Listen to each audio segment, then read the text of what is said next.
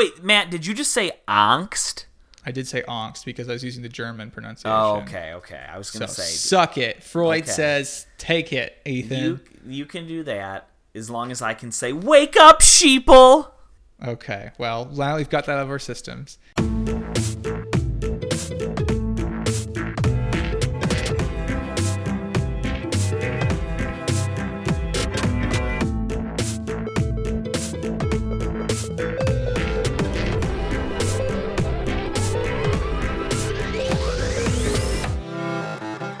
Hello and welcome back to There Will Be Spoilers. My name is Matt Bazell. And I'm Ethan Knight. And today we watched Modern Times. 1936, it's number 78 on our list. Modern Times. It's a Charlie Chaplin film? It's supposed to be the best Charlie Chaplin film, according to the ever-seeing, all-wise, all-knowing internet.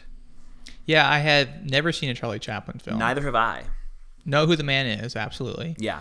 And didn't know this film was his until I did the spoiler audio for last episode. But I have to say, this was an interesting one. I will give it that. Interesting, yes. Why don't we get right into it, Ethan? Why don't you give us a plot synopsis? All right. This is a wild film, and so my plot synopsis is... I'm trying to stick to the plot here as best I can. So, Modern Times is the story of Charlie Chaplin's tramp character, who is a cog in the factory industrial machine tightening bolts. The constantly increasing rate of manufacturing leads to his nervous breakdown, which lands him in the hospital. Upon his release, he gets mistaken as a leader in a communist movement, which lands him in jail. After he helps quell a small prison break, he's released with commendation, but tries to land himself back in jail where the stresses of the Depression, the Great Depression that is, and factory life are significantly lessened. In this attempt to land back in jail, he ends up helping a young and beautiful urchin, leading to a love connection. After being released again from jail, he lands a job as a night watchman for a department store in the hopes of making a life with Ellen, the street urchin. An attempted robbery in the store leads to a reunion with one of his factory worker friends, and after getting drunk with them in the store, he awakens in a pile of fabric during store hours and is yet again jailed.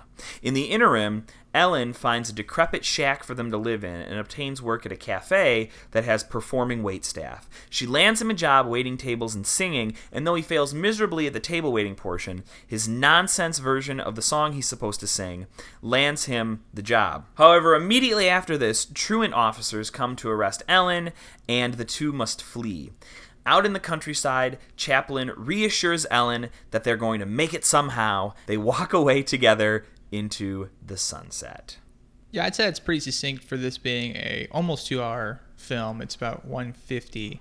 But a few things though. He works, the factory he works in is like a widget shop. Like there's no reason for the things they're making. Right. It's just like a slab of steel with 2 bolts on it. So it's just kind of heightening the idea of the, pointlessness or isolating nature of the factory itself. But we open with a shot of cattle going into what I sheep. Assume to be a slaughter. Sheeple. They're sheeple. There's sheep wandering into what I assume is some kind of factory. Yeah, a for slaughterhouse shearing probably. Or slaughter. Well, sheep, you're typically going to shear them instead of slaughter them. Yeah, I guess you're right. But, lamb is really tasty. All right. And then they superimpose people walking into the factory. And that's the first shot, and I saw that, and I said, whoa. This is not a film that I thought it was going to be at all. Yeah. That's actually my pivotal scene because there's not a whole lot that you can go. I mean, that kind of just lets you know what this film's about immediately. And I think it's just very well done, and I was very surprised taken aback by it. I'm not going to give any kind of audio for it because it literally is just a shot or two, and it's not a talkie, right? There is singing at the end, but it's not like actual words. Well, there's a little bit of audio. Yeah, I was getting to that, but the actual speaking parts that exist in this film are all given through machines. Yes, that's true. No one is speaking to one another.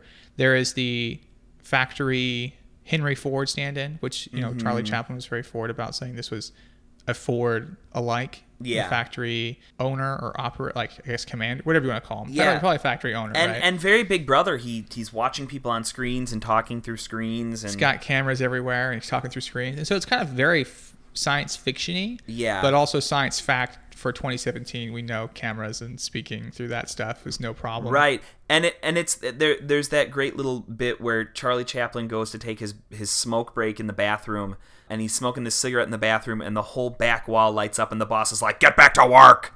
It's very 1984, right? Yes, it's Big Brother's Watching is super 1984. So I was really enamored of that, and I loved how only voices you hear are through machines. You know, there's when they're doing the what'd they call it, the Vidalmatic or something? Yeah, the machine that feeds the people. Yeah.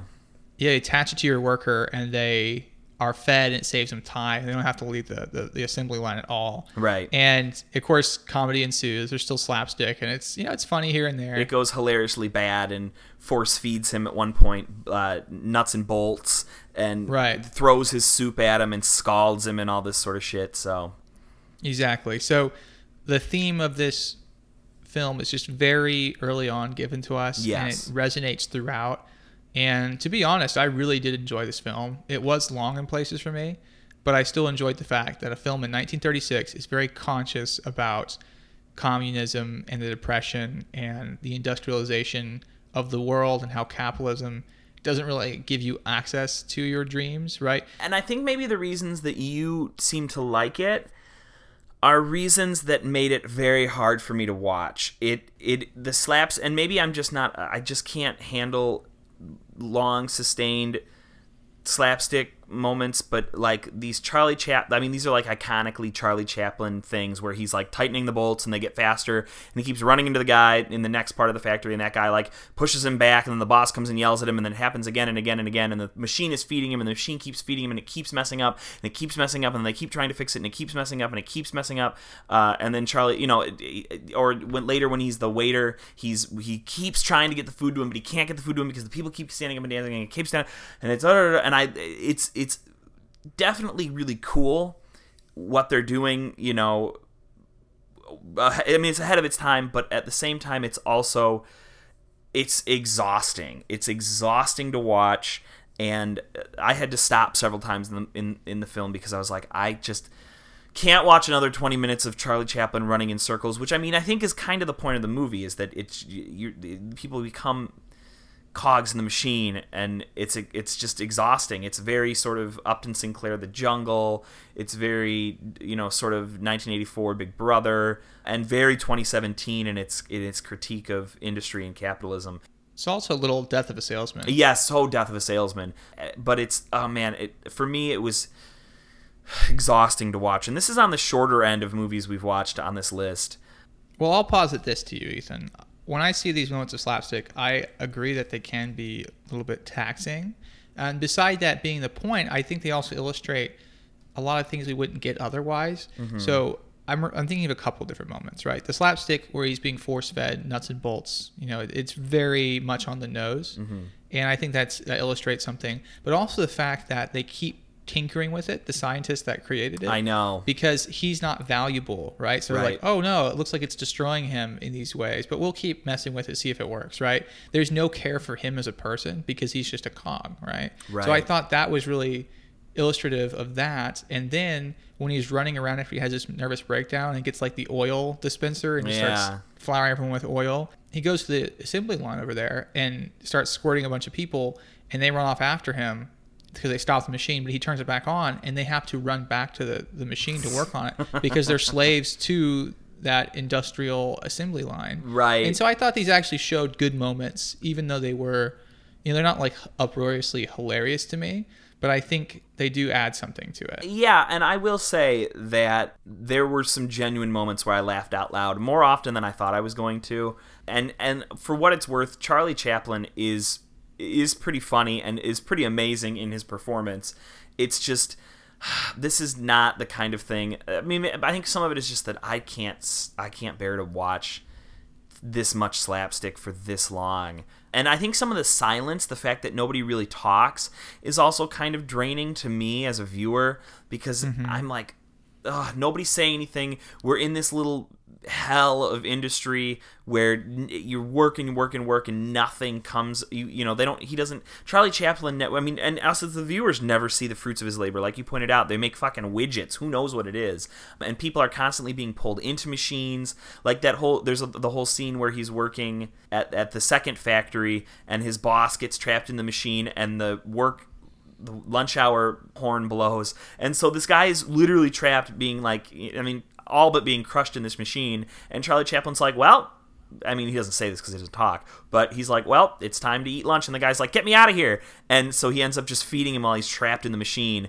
And he's so conditioned to like, well, this is the time that I sit and eat, and this is the time that I'm done eating, and and he wants so desperately to go back to jail where there's still that regimented, conditioning. Whistles to stand up, whistles to walk, whistles to turn. Yeah. It's kind of what Foucault talks about in Discipline and Punish, right? Yeah. About the idea of discipline, and how everyone, a little bit earlier than this time period in Europe, this was kind of what gave rise to industrialism, or the ideas of it, of efficiency. Yeah. Is that if you do everything by the numbers, or by the bells, or by the whistles, you're saving time, you are making more money that way, and you are conditioning an individual, whether physically or mentally. Yeah. I just want to bring up that you mentioned that he doesn't talk in this, and it's a little draining, the silence. He had intended for this to be a full-blown talkie. He wanted this to be his first outing. He had a whole script. By all accounts, Charlie Chaplin worked exhaustively on this film, like 21-hour days, sleeping at the studio. He had to build some of these stuff in his own studio because they just couldn't accommodate it anywhere else. It's kind of incredible thinking about all he did to make this happen. Yeah, and if I'm correct, all of the voices, because I think we only ever hear male voices, I think they're all him, and I think he composed all this music. So this is really sort of, in a lot of ways, it's an auteur sort of production, right? He's in charge of a lot of this. This is his brainchild, his creation. And Charlie Chaplin, again, for what it's worth, as a performer, is just fantastic. There's a scene with him in the department store, and he's on skates, and he makes it look effortless, and clearly it's not. I mean, there's a lot of timing and thought. There's absolutely, he skates backwards a lot, and that's pretty hard to do, I imagine. Yeah, and so he, as a performer, I see that. I see the sort of like worship of Charlie Chaplin, which is pretty cool. But again, to watch a essentially silent film where it's already sort of like about the hell of industrialization and capitalism, it was very draining for me. It's not a film that I'm like itching to go back to. Well, it's also sort of a love story, and I really was taken with the female lead. I think her name, the actress, is Paulette Goddard. Oh, she's beautiful. She's billed as the gammon in this film. And like you said, her name is Ellen. We eventually find out. It's not really told anywhere, but you can read it off the truancy note there. And you really want them to be happy. Like, you really do want them to succeed. I don't know if they're actually truant officers, but she's underage. She's supposed to be a ward of the state, which makes me a little uncomfortable because Charlie Chaplin is clearly an adult, and if she's hey man, it's different times. I don't know, man, this like weird love thing, I'm like, she's got to be like 16, and clearly, and this actress does not look 16, but she's playing a child, and that was How old would you say she was at the filming of this? Mid-20s, late 20s? Yeah, if I had to guess, I'd say mid to late 20s. And they were saying like most of the film she couldn't do anything to her hair or wear makeup. She walked into the studio one day with her hair all curled, and Charlie Chaplin threw water over her. I think they were married at the time, but still, it's like crazy. Oh, he was married to her? He was married to her for a short period of time. I think she had like 4 husbands, but I think they were married at least for a couple years. They did The Great Dictator together. Yeah, which I think is also on the list, isn't it? I don't think so. I thought it was at one point because I did actually look through it. I was like, I thought that one was on as well. I think it's on an older list. Oh, maybe it's on before the 10th anniversary. Mm-hmm. But in any case, I want to get to my thesis because I really was taken with the plot and in terms of their love story together. And, well, here, let me just give it to you. Yeah. So the modern industrialized world is antithetical to the survival of the American dream and the pursuit of happiness. The quaint life of domesticity that the tramp and gammon wish for cannot exist under the exploitative conditions of capitalism. So I was very much channeling, Death of a Salesman, which coincidentally I had just taught the day before for my literature class, and that's all about the death of the traditional American dream in that you want to succeed by your hard work, but it's not quite like that. The figure of Uncle Ben, he's the one that went to Africa and exploited slave labor in diamond mines, right? So the American dream is all about exploitation. And so the Henry Ford stand-in at the factory, he's the one achieving the American dream. He could do a puzzle and read a newspaper and just kind of spy on people every once in a while. Right. But people like the Tramp and the Gammon, they can't pull themselves up by the bootstraps and go and get a house, right? It just doesn't work that way. And I would argue, as a 19th century Americanist, I would argue that was actually almost really never the case. The myth of the American dream has always been a myth. Pulling yourself up by bootstraps is absolutely created. It's not real. It's a concept that's created. My thesis is not dissimilar from yours. I think this is a film that suggests that one can never escape the grinding alienation of industrialization. Only absurdity and irreverency can alleviate it, not cure it, but alleviate it. And the closest thing we get to that, to curing this, is human love and connection. And really sort of walking off into the countryside, right? This is a film that in the last shot, the last scene, reaches backwards to a more agrarian style of living that is central to a lot of American identity. As a 19th century American, I agree with you. No, but really, you're right. I mean, this return to nature, you see that, speaking again of Death of a Salesman, people need to return to nature because it's sort of like the halcyon identity of humanity before the urbanization of the world, right? Yeah. So you get to, the fact that we're all crammed together, there's something about the angst or anxiety that grows there. The return to nature is like, okay, before urbanization, before all these weird feelings of anxiety we get by being so close to one another and not really knowing one another, right? We're a city full of strangers. Mm-hmm. The idea of returning to nature is that you've got those nuclear families or the small groups, the small tribes in which everyone knows each other intimately and can get along that way, which is kind of exactly the same thing we see. The Gammon and the Tramp disappear into the sunset smiling because they're going to stick it out together. And I think they sort of abandon the idea that they're going to be able to have the nice little house by the beach or by the stream or whatever. Yeah. Even the little shack she finds, you look out the window, there's the factory, right? Mm-hmm. And I think the mostly silent nature of this film only increases this sense of anxiety that you're surrounded in very close quarters by people, but there's no real connection because they're not even speaking to each other. Right. And some of that is the medium, and the moment in terms of technology. But I think that it translates really well and it stands up really well as another sort of factor in the critique here of modern times. Hold on, Ethan. You sound like you're getting dangerously close to our 3 questions, so why don't we just physically uproot ourselves and sit us in there? Yes. And I'll ask you the first question. Do we care about this film? Yes. On several levels. One, if only because Charlie Chaplin has a resounding effect on film in general that I think we can see in other films we've looked at. I mean, we can think about the Marx Brothers, right?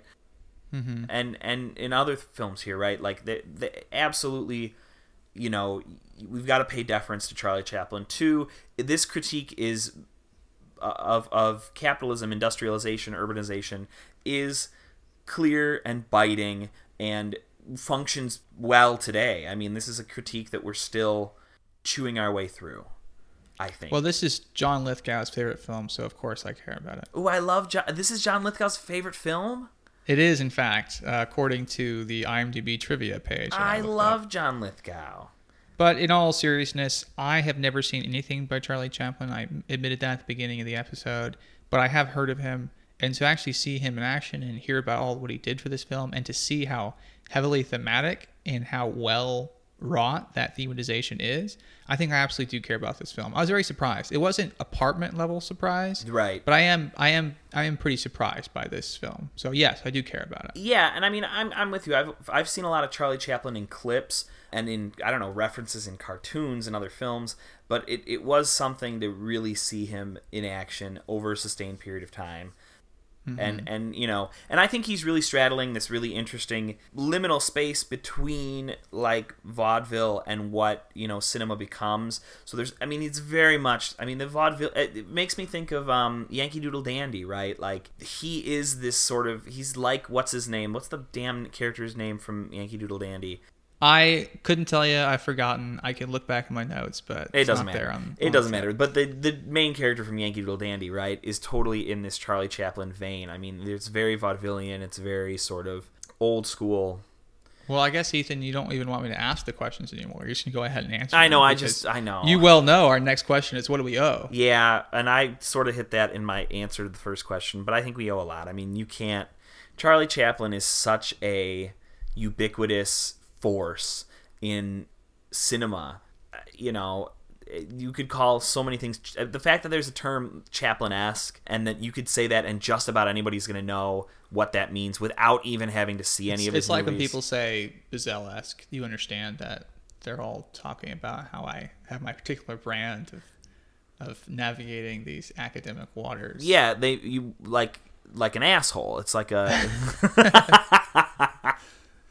So I think we talked a little bit about it already, but Death of the Salesman comes right out of this tradition, and surely Charlie Chaplin is not the first person to say, modernization, industrialization, kind of dehumanizing, isolating, but definitely does a great portrayal of it in film.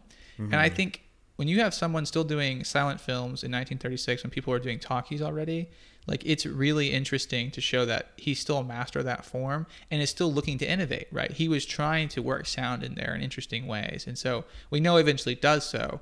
But I think you're right. I think that description you said of the liminal space between vaudevillian and sort of the more modern film, that space for, you know, just to kind of give the definition of it, liminal space, kind of that meeting place, that in-between state, right? That kind of walking sweet a spot. fine line, yeah. It's a little part of the Venn diagram where both overlap, you know? Yes, that's a great way to explain it. That's how I explained it to my college kids. But it is very much seen as that. I see it as that, right? Yeah. And I've only seen this one film, but you say, like, wow, a lot of modern stuff's happening in this film from 1936, and yet you still have this slapstick, which is still kind of funny, but it's definitely very, very different than what we get today. Yeah, and I mean, in some way, I mean, he's so literally walking that line, and you know, and navigating that liminal space, because you do have a little bit of audio, you do have a little bit. It's not just music, it's not just diegesis. It is there are pointed moments where you hear voices and where you hear sound effects, and there are pointed moments when you specifically don't.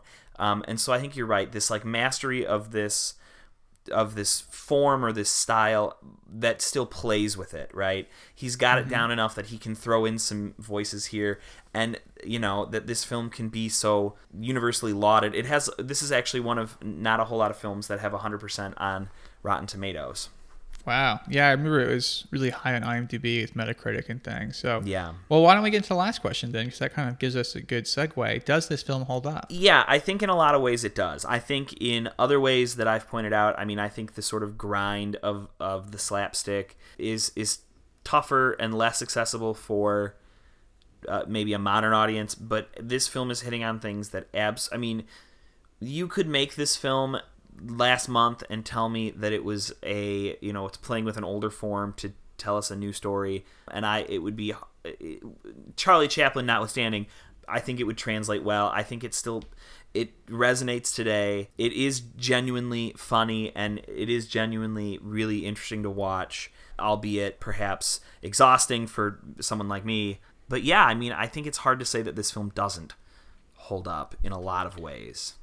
Can I tell you one of my most surprised and happy moments in the film? Tell me, Matt. Tell me.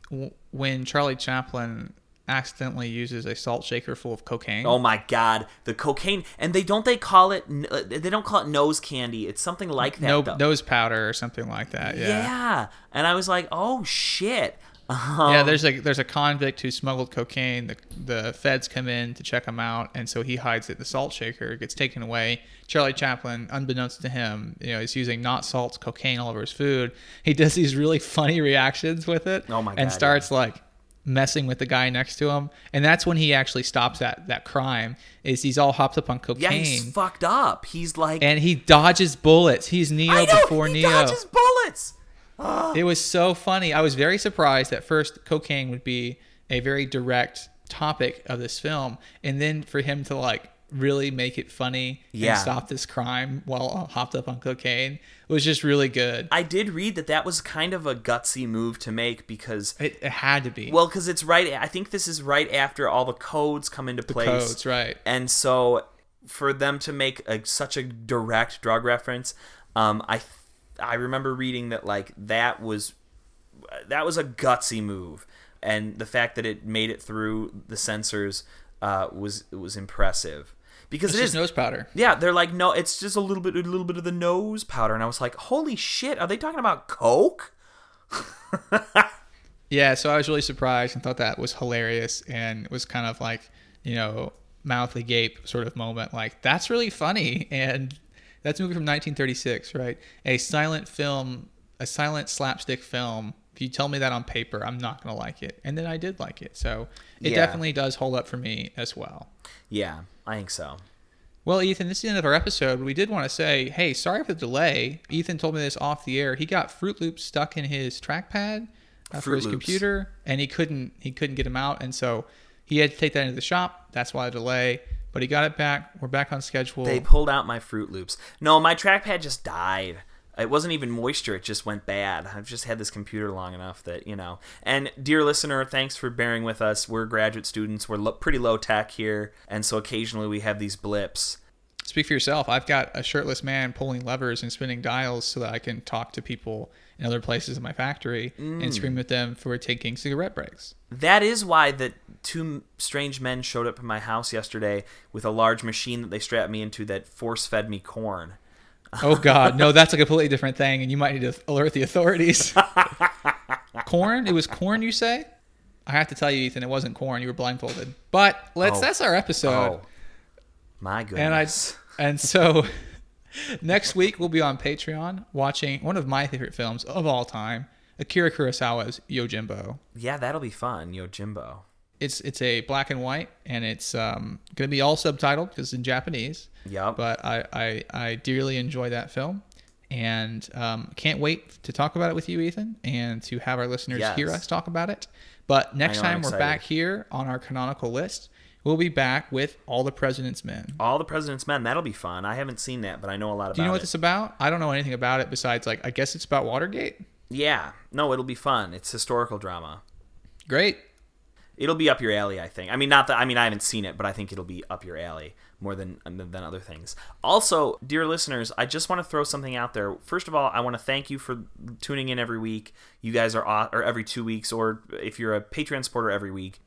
Oh, if you're a Patreon supporter, we have to really, really thank you. I know. Cannot understand enough how much that means to us. Oh, we're sending a corn machine to them. But I do want to say, if you're out there and you're listening, and I know we've got a lot of listeners, and if you're using Apple's podcast app, please take a couple of seconds, because in the newest update, I mentioned this maybe a couple months back, you can really easily just go right over to the podcast little store part and rate and review us. It does not take very long, and at this point, we will take complaints, fears, hopes, dreams. Questions. If you have any questions you want to ask us, you can ask them in the rating. Just say 5 stars and say, what's your favorite color? Yeah, and I'll tell you. Hey, shit, I'll even give you this one for free. My favorite color is blue. Oh, look, he's giving it all away. I won't tell you. You have to review us on iTunes and ask the question, and then I will find you and personally call you up and give you my favorite color. You're getting a corn machine from Matt. Well, that's all the time we have. I've been Matt Vazell. And as always, I'm Ethan Knight. And there will be spoilers. Because it's a silent film? It's a silent film, so I didn't say anything. Got him again. God damn. There Will Be Spoilers is hosted by Matt Bazell and me, Ethan Knight. It's produced each week by Matt Bazell. Our artwork is by Becca Knight. You can find her on Twitter at Becca the Knight. Our great music was produced and created by the mysterious Breakmaster Cylinder. You can check him out all over the internet. You can always find us on Twitter at SpoilersCast, and you can find us on Patreon if you would like to support us for only $5 a month, also at patreon.com/spoilerscast. Our email continues to be spoilerscast@gmail.com, so send us some complaints, hate mail, and maybe a compliment or two. Remember, please subscribe to us on SoundCloud, iTunes, or Stitcher, and we would really appreciate it if you would rate and review us on iTunes. It really helps. Thank you so much.